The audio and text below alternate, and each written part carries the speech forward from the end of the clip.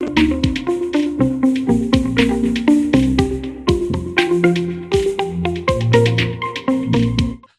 I'm Stella, and today I'll be presenting you our work on reinforcement learning to train non-player characters for an inner network. Oh, okay. Yes. So we're interested in a multi-agent system encompassing vehicles, pedestrians, and stray animals. And we assign to each agent a destination. The behavior of the agent is also influenced by environmental factors, which can either be dynamic, such as agent-to-agent interactions, or static, like the boundary constraints. We'd like to explore both the competitive and the collaborative scenario, but for the time being, we're only focusing on the competitive one. And we'd like to build an efficient model which captures in macroscopic scale traffic flow traits. Gaming environments are dynamic in the sense that the gamer scene evolves continuously according to the player's decisions. The non-player characters should respond to these changes in real time seamlessly in order to promote the feeling of immersiveness in the game. Unscripted models are prone to errors and are hard to scale, which makes them not feasible. An artificial intelligence solution is a more suitable one to tackle these problems. We're adopting a reinforcement learning approach, which allows us to train even in the absence of detailed data and to train the heterogeneous agents concurrently to explore the continued state space thoroughly. We start with the basic crossroad scene controlled by traffic lights, and we are only focusing on vehicles which are assigned a random destination. We populate the scene with one agent in each lane. The agent can take one of 5 discrete actions. It can either move forwards, backwards, turn right, turn left, or simply stay idle. To observe the environment, the agent is equipped with a set of 5-ray perception sensor, like so.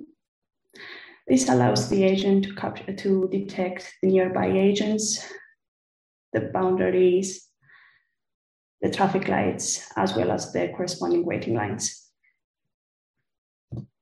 There is another set of, there's 2 more scalar observations. These are defined on the screen as delta A and delta T, and these give an expression for the distance of the target xt to the agent xa.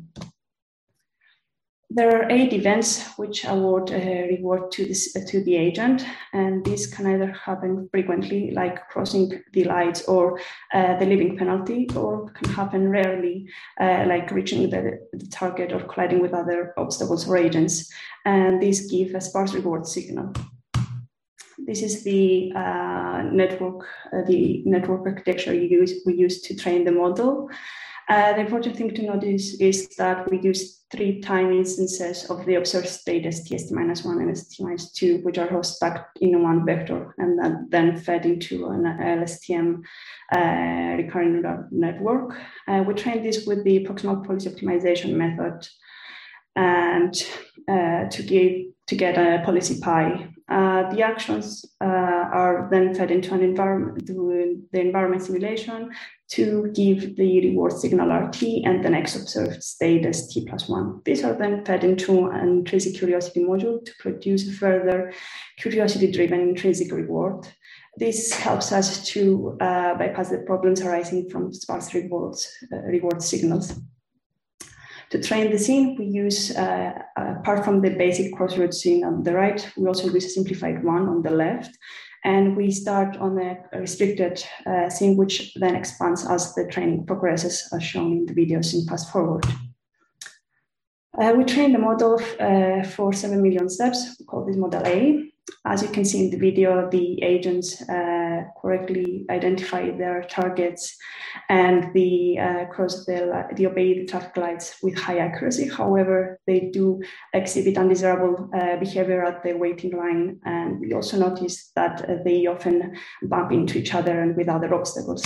So to tackle the latter problem, we trained a subsequent model, a model B, which we initialized from the network of model A, and we populated the lanes with 4 agents each in this time. In the results, in the diagrams, we see the number of occurrences of important events that happen per episode.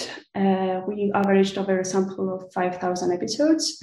Notice on the left that in green, the number of collisions with obstacles has significantly been reduced after with model B. And if we only focus on the one agent per lane case, we also see that the collisions with other agents also reduces. However, this number linearly scales with the number of agents in the scene. On the right, we see that the two models perform similarly with respect to crossing the lights. This is how far we came with the short paper. However, our work progressed a bit more since then. This is still from our current simulations. We replaced the ray sensor with a grid sensor in order to identify the nearby agents for each agent. And we also adapted the reward signal a bit more. For our next steps, we'd like to allow for agent-to-agent communications. So we need to generalize a reward function. We would also like to introduce new families of agents in the system and to enhance our environment further by introducing traffic signs and road disruptions, for example. We would also like to improve the scalability of the problem. Notice that our model is easy to be coupled with other models, such as data-driven ones like the one in the middle, or other reinforcement learning like the one on the right. In the videos, we see work being carried out in our group at the moment. Thank you very much for your attention. Please free to ask me any questions. I'll be on the Discord since I'm guessing we're out of time.